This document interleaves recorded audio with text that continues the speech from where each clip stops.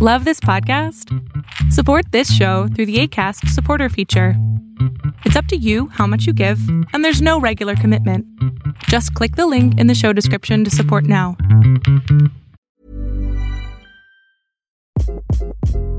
Hi, this is Craig Robinson from Ways to Win, and support for this podcast comes from Invesco QQQ. The future isn't scary. Not realizing its potential, however, could be. Just like on the recruiting trail, I've seen potential come in many forms as a coach. Learn more at Invesco.com/QQQ. Let's rethink possibility. Invesco Distributors, Inc. Millions of people have lost weight with personalized plans from Noom. Like Evan, who can't stand salads and still lost 50 pounds. Salads generally for most people are the easy button, right? For me, that wasn't an option. I never really was a salad guy. That's just not who I am. But Noom worked for me. Get your personalized plan today at Noom.com. Real Noom user compensated to provide their story. In 4 weeks, the typical Noom user can expect to lose 1 to 2 pounds per week. Individual results may vary. New U.S. sanctions on Iran took effect today, 6 months after President Trump pulled the U.S. out of the international nuclear deal. The sanctions target Iran's shipping, financial, and energy sectors, all key to the country's already struggling economy. Bombs, which the FBI referred to as improvised explosive devices, were sent to the FBI's bomb laboratory in Quantico, Virginia. We're in Mexico again tonight as thousands of migrants try to find a faster way to the U.S. border. The White House says it's now getting help from the Mexican government. Breaking news out of Pittsburgh. The man accused in the shooting at the synagogue in Pittsburgh is pleading not guilty, and he also wants a jury trial. You can see he's facing a 44-count. So in the final seconds before the Boeing 737 MAX crashed into the water, it was traveling at more than 500 kilometers an hour. All 189 people on board were killed. You've now entered the House of Mystery. Crime, conspiracy, history, and science. With your hosts, Hal Warren, Mike Brown, Julie Sav, Michael Butterfield, Dr. Joseph Usinski, and Michael Hawley. Heard on KCAA 106.5 FM Los Angeles, 102.3 FM Riverside, and 105.0 AM Palm Springs. Throw me a frickin' bone here. I'm the boss. Need the info. Welcome back into the House of Mystery, and I'm at the controls, Al Warren. And joining me as a co-host today is John Copenhaver. How you doing? Hey, Al. I'm doing well. How are you? I'm good. I was practicing your name, you know. Oh, that's good. I've been screwing up names all week. I've been doing it all week. So it's not just that. It's crazy. So anyway. So you're almost double shotted. That's what it would be. Yeah. I get fully vaxxed as of tomorrow. So here's hoping no side effects. Grinder, look out! Here he comes. I had the AstraZeneca, and like I said, it had little side effects, but it's all different. Each person's different, so it's nothing to worry about. Though I have been buying a lot of Microsoft and Bill Gates, that sort of thing. Jewish laser beams. Oh dear. Yeah, I know, it's crazy. Well, today we have a special guest, an author that's written quite a few books, and he does the Henry Rios mystery series, and the latest book is Lies with Man. So, Michael Nava, thank you for being here. Thank you so much for having me on. Hey, John. Hey, how you doing, Michael? Great to see you. Good to see you too. Yeah. Your image on my screen. Great to see you. Yeah. For a picture, it's just lovely. Wow. So, Michael, you haven't been on this show before, but this is a series you've been writing about this, and I guess Henry Rios is a detective, right? Well, he's actually a criminal defense lawyer. Oh. So he's a gay Mexican-American criminal defense lawyer.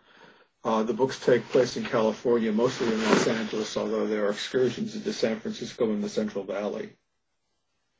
What was kind of the, when you started writing this mystery series, what was kind of the concept behind it? Like, where did you want to take it? Well, I actually did not set out to write a mystery series or to be a mystery writer. So I just wanted to write a novel. I was in my 20s. I was at law school.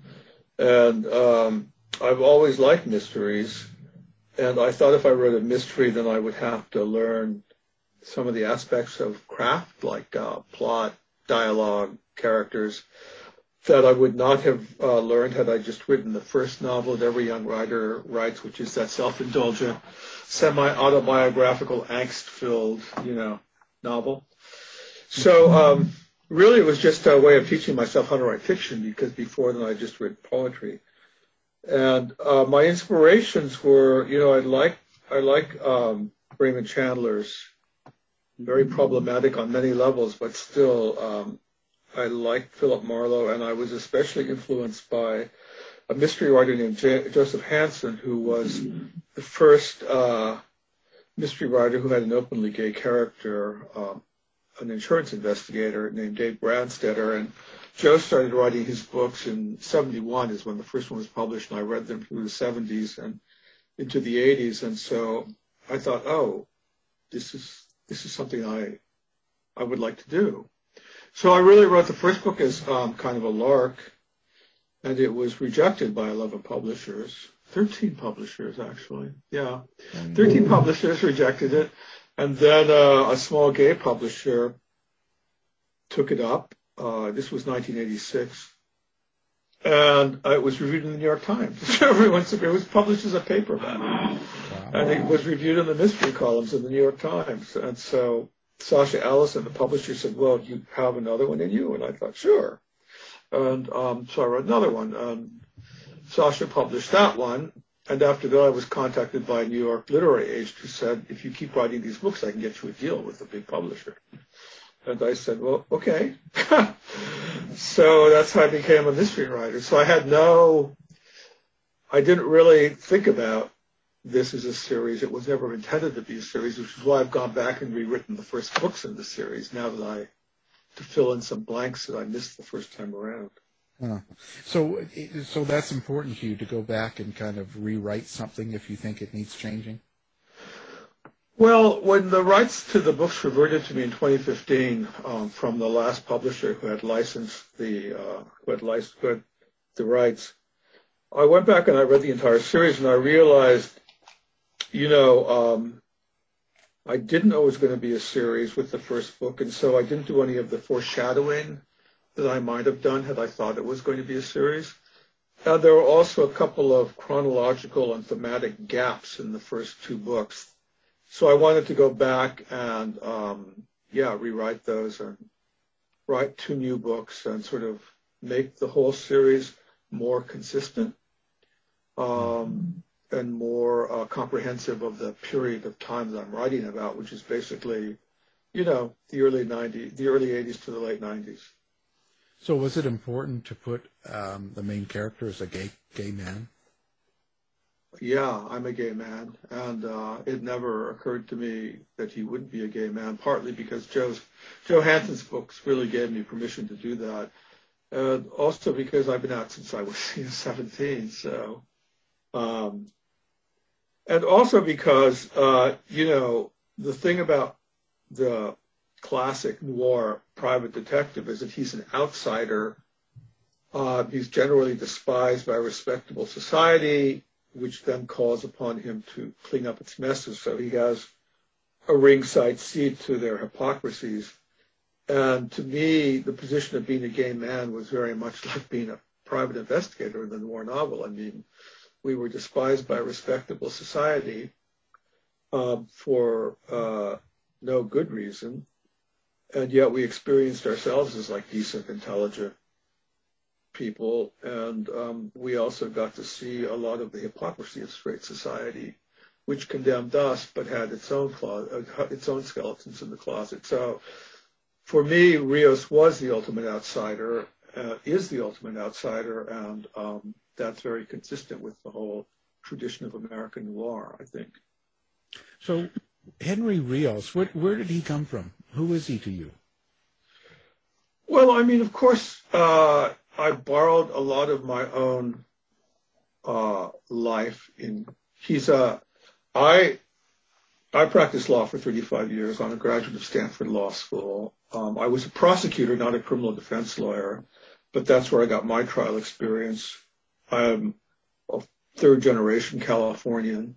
So I gave him those aspects of my character. You know, he's a gay, third-generation Mexican-American in California who went to a law school very similar to Stanford, and who became a criminal defense lawyer.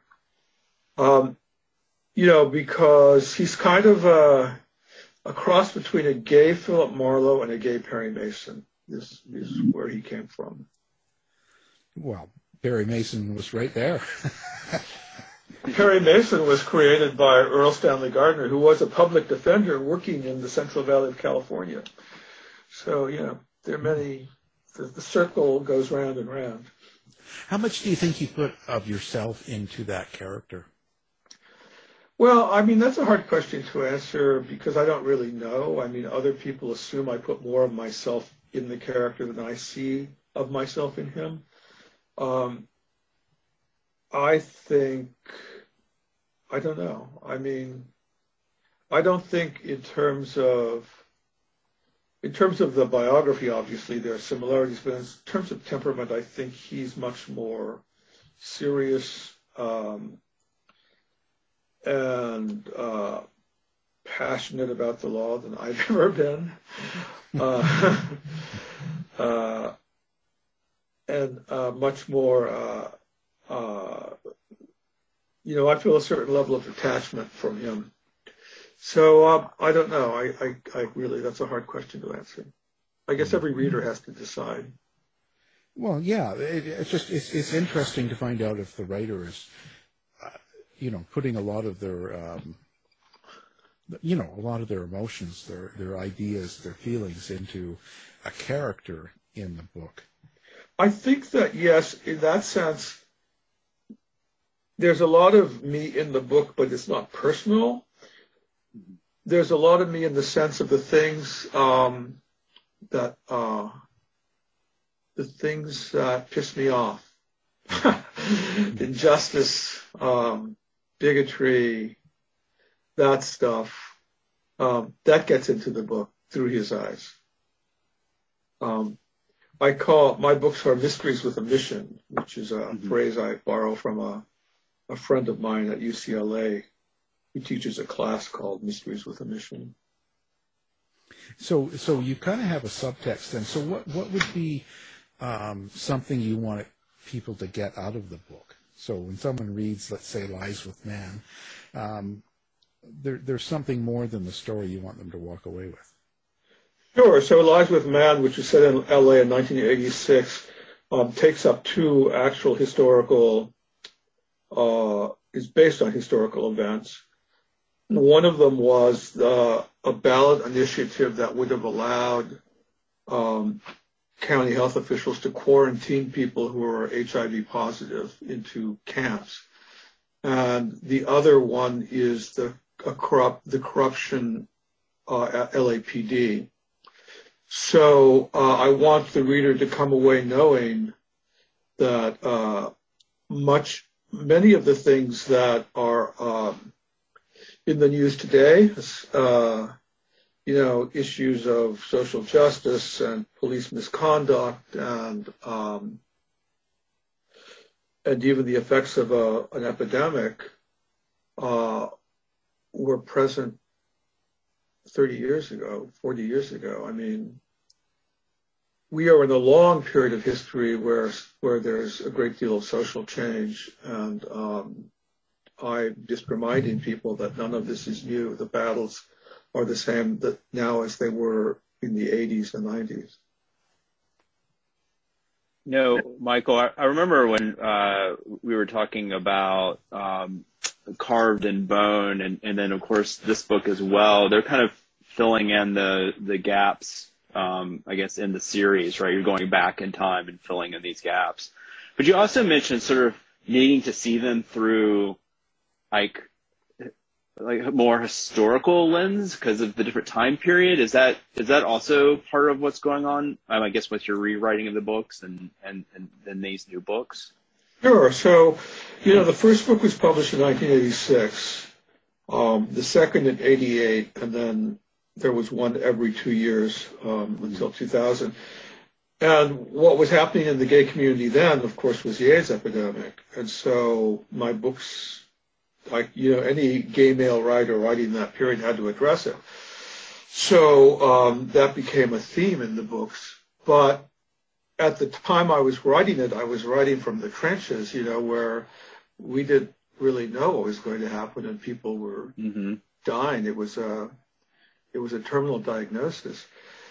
So now, from this perspective, I know what happened in the AIDS epidemic as far as it involves gay men, which is that there were effective treatments and people stopped dying.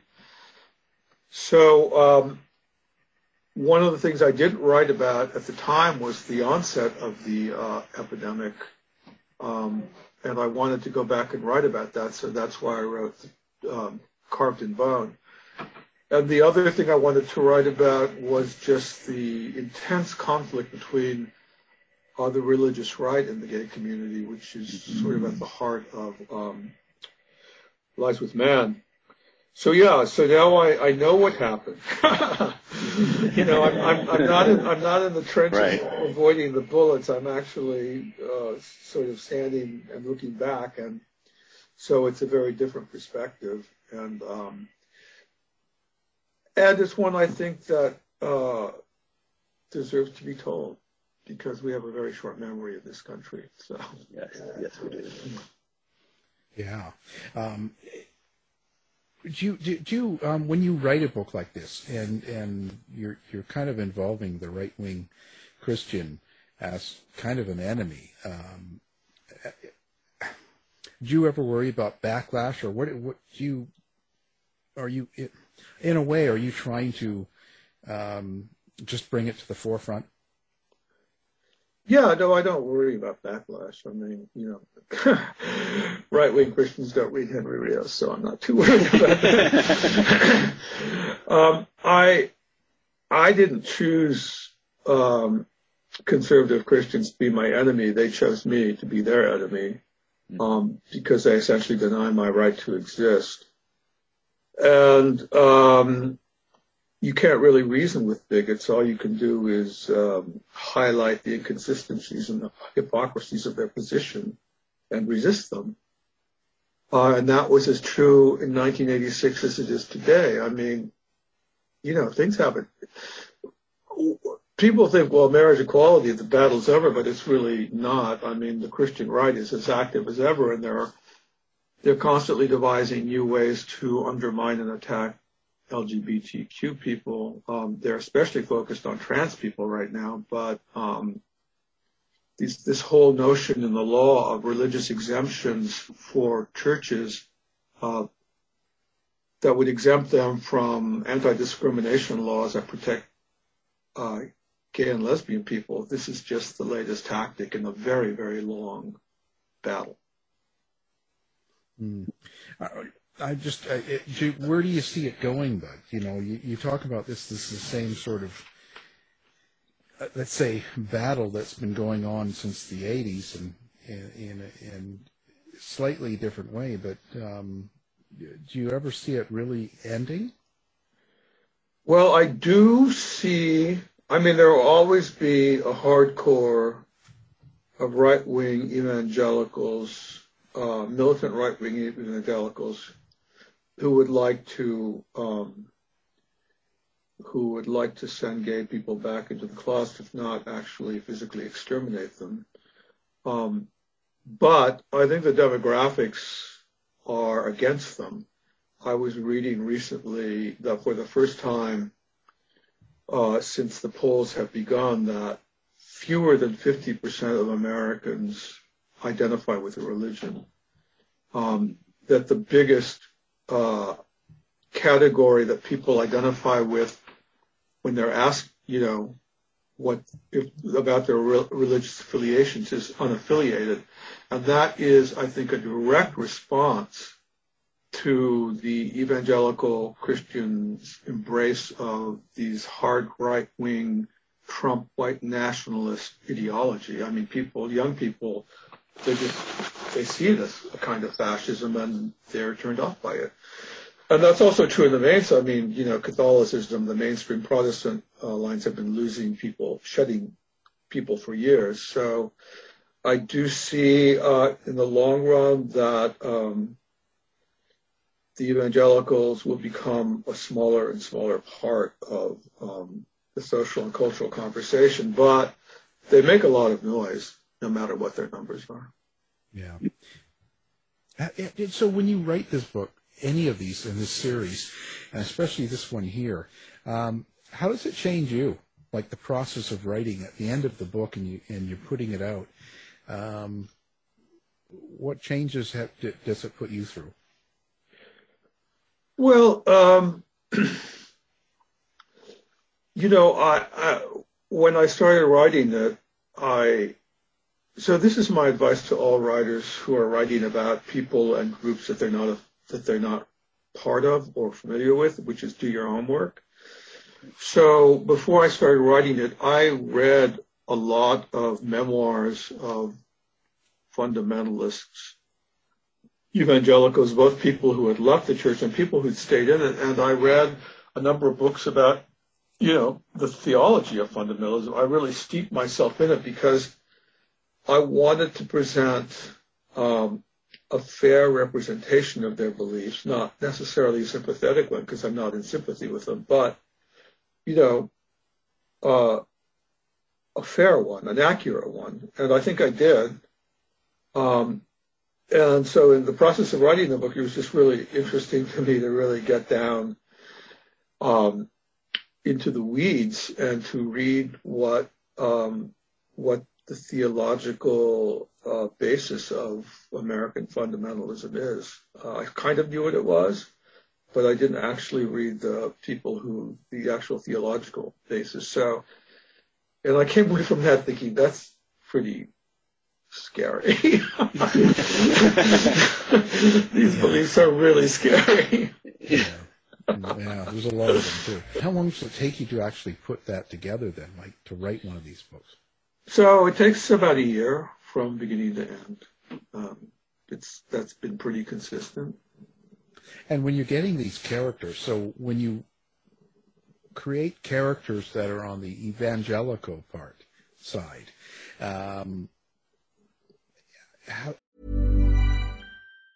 Ever catch yourself eating the same flavorless dinner 3 days in a row? Dreaming of something better? Well, HelloFresh is your guilt-free dream come true, baby. It's me, Keke Palmer. Let's wake up those taste buds with hot, juicy pecan-crusted chicken or garlic butter shrimp scampi. Hello Fresh. Stop dreaming of all the delicious possibilities and dig in at HelloFresh.com. Let's get this dinner party started. If you thought the only way to get a more defined jawline with natural-looking results was through surgery, think again. Juvederm Volux XC is a non-surgical injectable gel filler that improves moderate to severe loss of jawline definition and can help you achieve natural-looking results with little downtime. Even better, this improved definition lasts up to 1 year with optimal treatment. No maintenance required. Improve jawline definition for a smooth, sculpted look with Juvederm Volux XC. For important safety information and to find a licensed specialist, visit Juvederm.com. That's JUVEDERM.com. Not for people with severe allergic reactions, allergies to lidocaine, or the proteins used in Juvederm. Common side effects include injection site redness, swelling, pain, tenderness, firmness, lumps, bumps, bruising, discoloration, or itching. There's a risk of unintentional injection into a blood vessel, which can cause vision abnormalities, blindness, stroke, temporary scabs, or scarring. Talk to a licensed specialist to find out if it's right for you. I'm Sandra, and I'm just the professional your small business was looking for. But you didn't hire me because you didn't use LinkedIn Jobs. LinkedIn has professionals you can't find anywhere else, including those who aren't actively looking for a new job, but might be open to the perfect role, like me. In a given month, over 70% of LinkedIn users don't visit other leading job sites. So if you're not looking on LinkedIn, you'll miss out on great candidates, like Sandra. Start hiring professionals like a professional. Post your free job on linkedin.com/achieve today. Millions of people have lost weight with personalized plans from Noom. Like Evan, who can't stand salads and still lost 50 pounds. Salads generally for most people are the easy button, right? For me, that wasn't an option. I never really was a salad guy. That's just not who I am. But Noom worked for me. Get your personalized plan today at Noom.com. Real Noom user compensated to provide their story. In 4 weeks, the typical Noom user can expect to lose 1 to 2 pounds per week. Individual results may vary. How do you create the personality, and where do you draw that from? Well, again, so I did read a lot of first-person accounts of people who are in the movement and people who have left from the movement, so I borrowed heavily from their experience. And I also was very interested in sort of the history of the American evangelical movement from the late 60s to the mid-80s. Because in the late 60s, there was this whole Jesus People movement, which was actually kind of related to the hippie movement. And it was when young people were embracing Jesus out of a sense of joy. And that slowly morphed into what became the religious right. So that was really interesting to me. So the main evangelical character in the book is a preacher who undergoes that transformation, who starts out with the Jesus People movement and then ends up as the head of a large fundamentalist church in Los Angeles, and his ambivalence really about the direction that his faith is taking, because evangelicals traditionally did not want to be involved in politics. In fact, they believed that the last days were imminent, that Jesus was coming, and so that they should be detached from the world and basically build sanctuaries and to prepare for it. So this whole shift into being involved in politics, that was upsetting to many of those. Many people of that persuasion in the late 70s and early 80s when Falwell and the others started to emerge. It's a very interesting story. Yeah, and Jesus, he takes a long time to come. Christians have been waiting for him since the day after he died. A long time ago. Yeah. And, it's the medicine he's on. It prevents him from coming. Well, I think that he just operates at a very different time scale than we do. So the day after tomorrow for him may be 100,000 years in Earth years. So. Yeah, but the thing is, I write true crime and cults and stuff, and a lot of people I've met in prison, they all find Jesus in prison, so he does drop in. Yes. Right? He's hanging out in the jail cells. I mean, that whole notion of Jesus as my personal savior is a very strange one to me because it has no social or cultural. It's like Jesus has saved me, and that somehow liberates me to hate you because Jesus hasn't saved you. And it's it is very cultish. Well, yeah. God talks to me. Right. Doesn't talk to you. And what he says is that I'm good and you're not. Yeah. I'm righteous and you're not. Exactly.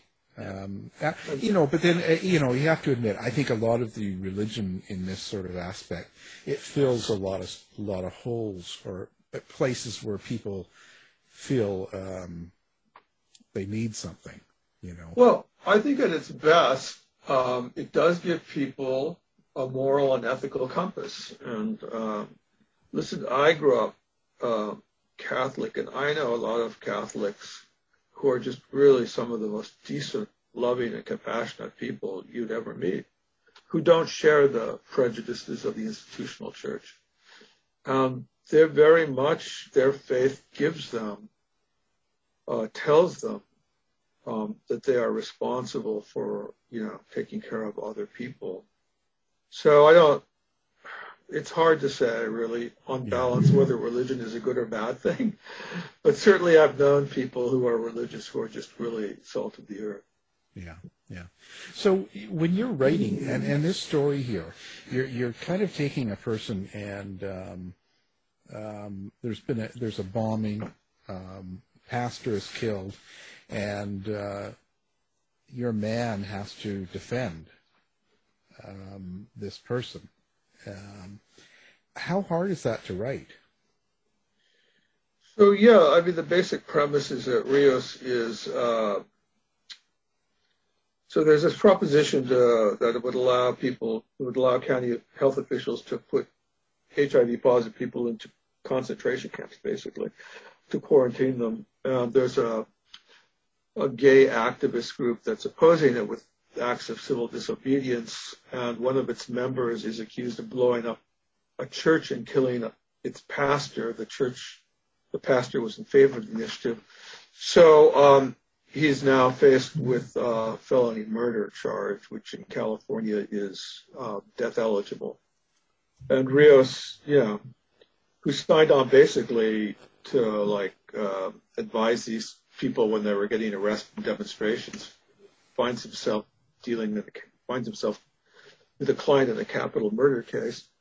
I was a lawyer for a long time, so the legal parts are quite easy for me to write. They don't take that much research.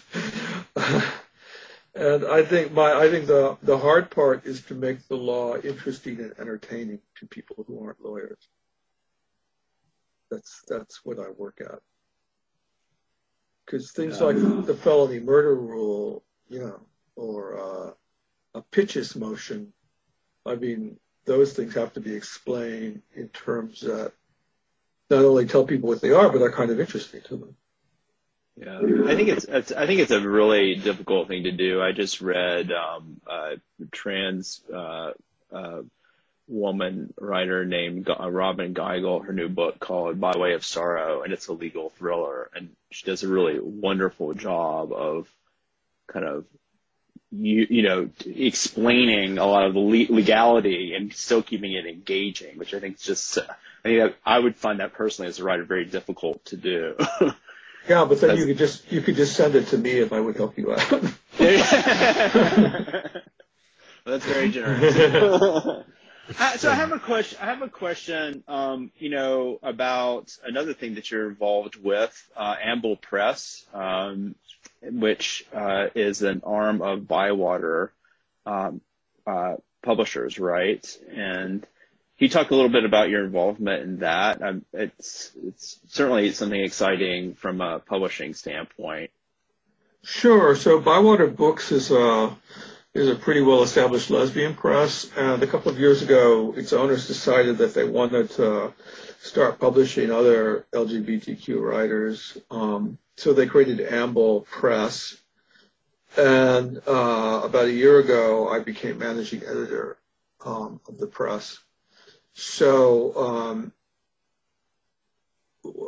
our mission is, I'm particularly interested in publishing queer writers of color, but generally, just sort of across the whole spectrum of LGBTQ writers.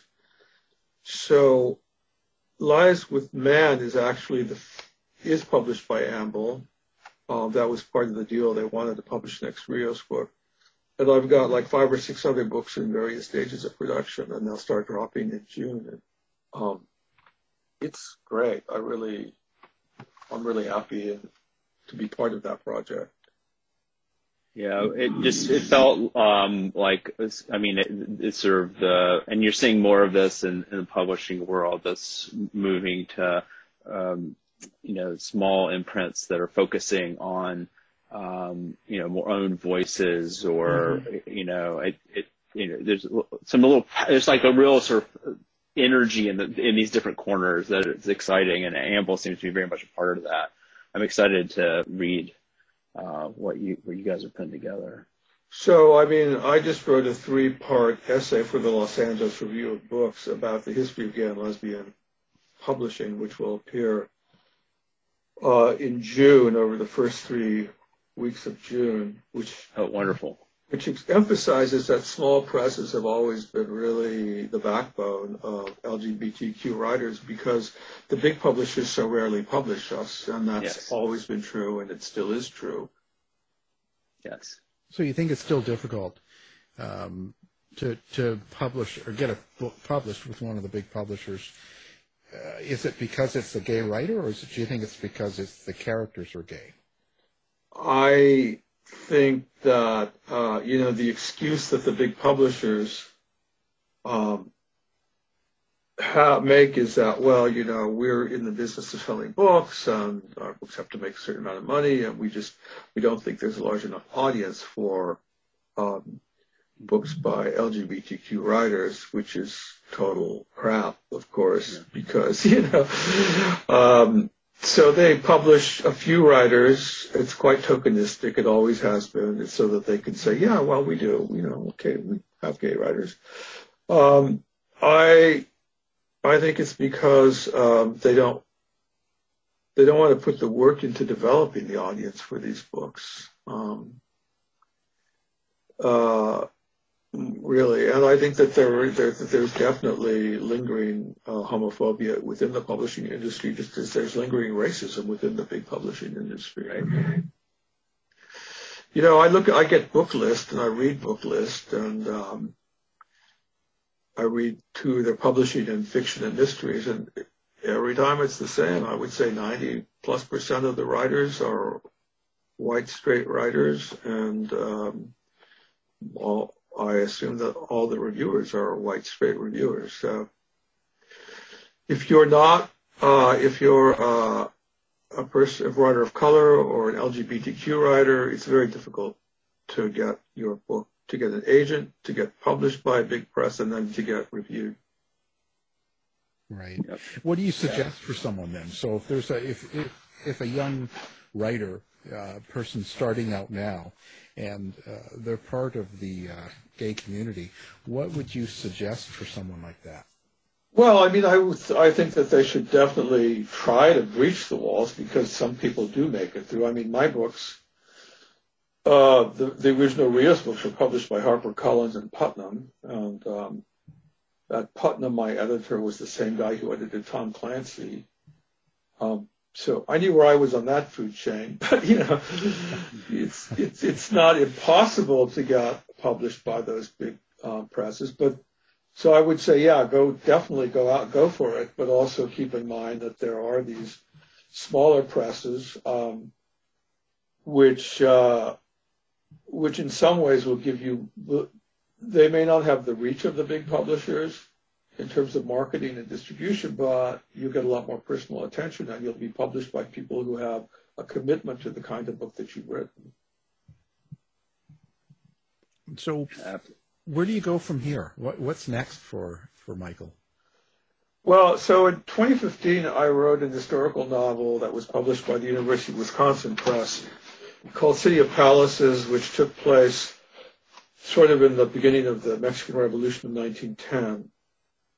And that was the first of a trilogy. So I'm working on the second book in that series now. And then I wanted to write a standalone crime fiction novel based on a death penalty case that I personally handled when I was a staff attorney at the California Supreme Court, in which, I'd practiced law for 30 plus years. And this was one of the two cases where it was clear that the defendant was innocent. And this defendant had been sitting on death row for 30 years. So I worked on the case at the court and was able to persuade the court to give him a new hearing, and he was ultimately released. But I wanted to write a book about that case. So that's the next bit of crime fiction I'll be writing. Now, are you going to do is that going to be true crime? Or are you actually, are you doing a? Well, I think I'm going to do it. Great minds. I think I'll write it as a novel only because I'm too lazy to do the footwork. A true crime novel. Well, but Well, I think it's interesting, but yeah, there's a lot of footwork. But you've been involved in the case, so you know people already. Well, and I have thousands of pages of court filings and briefs and transcripts and stuff. The reason I might do it as fiction is because I could take liberties with some of the characters and their psychology that I don't think I could if I were writing it as true crime. Right. And I can, yeah. So I'm not sure. I'm not sure yet, but I think I'm tending toward thinking of making it a novel. Yeah. Well, I guess it gives you more freedom and on deciding what you want to put in that book, right?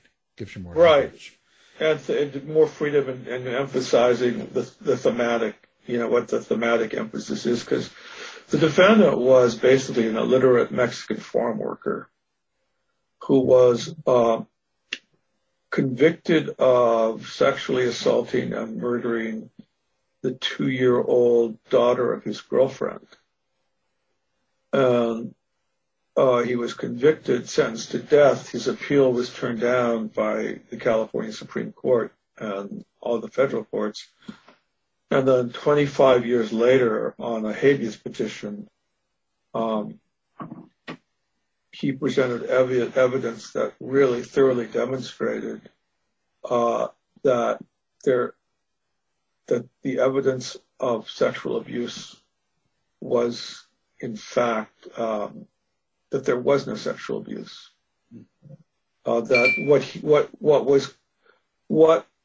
was deemed to be evidence of sexual abuse was simply the result of the injuries she sustained when whatever happened to her. And the mystery is no one exactly knows what happened to her. His story is she went outside to play, and then a little later she came in the house clutching her stomach and collapsed. And but she was injured. She died. He was the caretaker because the mother was at work, and so he was the one that they focused on in this very conservative county of California. But it turns out that there was no sexual assault. Anyway, it's a very long. That's fascinating. Yeah. It does. Now, did you have a website or Grindr account that you can come find you on? I'm not on Grindr. Well, Scruff, whatever. I'm not on Grindr, Scruff, Recon, or whatever. All the other 21. I'm a happily married man. But my website is michaelnavawriter.com, and Facebook, I have a Facebook page, also Michael Nava Writer. Okay, we're going to put that up on our site. Listeners can find you with one click, and I'm sorry about the Grindr listeners, but you can still find them. Wow. So, hey, did this whole last year affect your writing? Did it sort of get in the way of performance for you?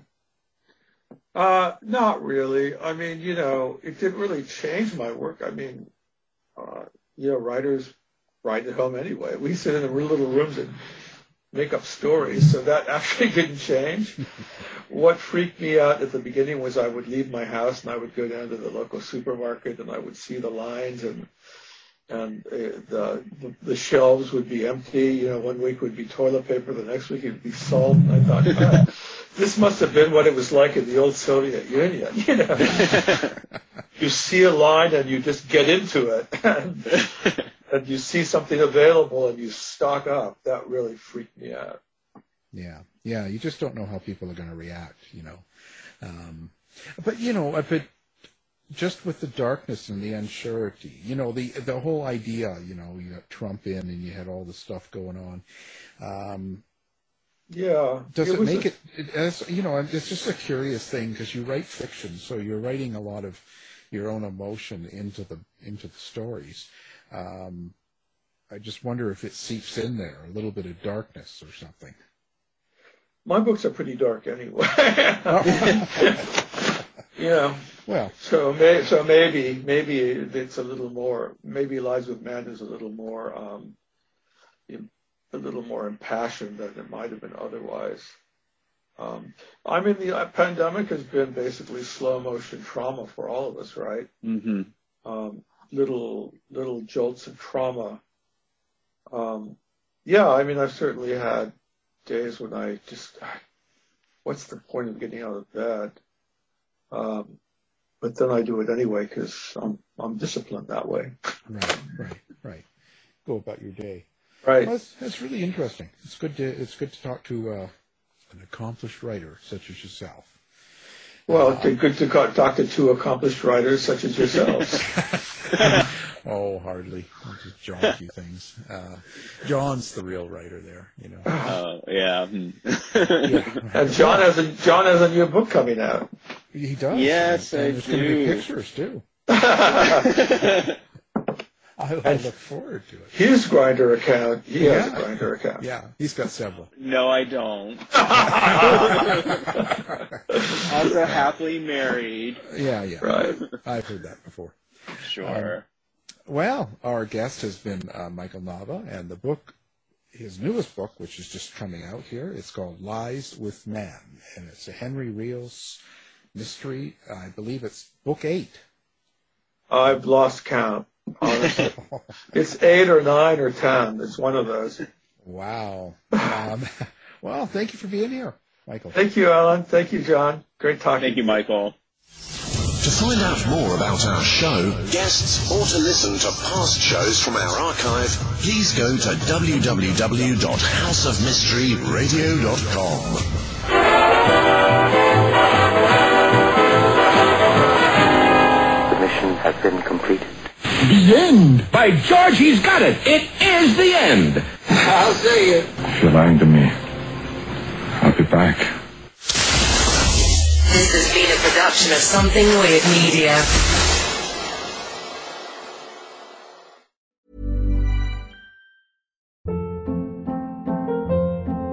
Hold up. What was that? Boring. No flavor. That was as bad as those leftovers you ate all week. Keke Palmer here, and it's time to say hello to something fresh and guilt-free. Hello Fresh. Jazz up dinner with pecan-crusted chicken or garlic butter shrimp scampi. Now that's music to my mouth. Hello Fresh. Let's get this dinner party started. Discover all the delicious possibilities at HelloFresh.com.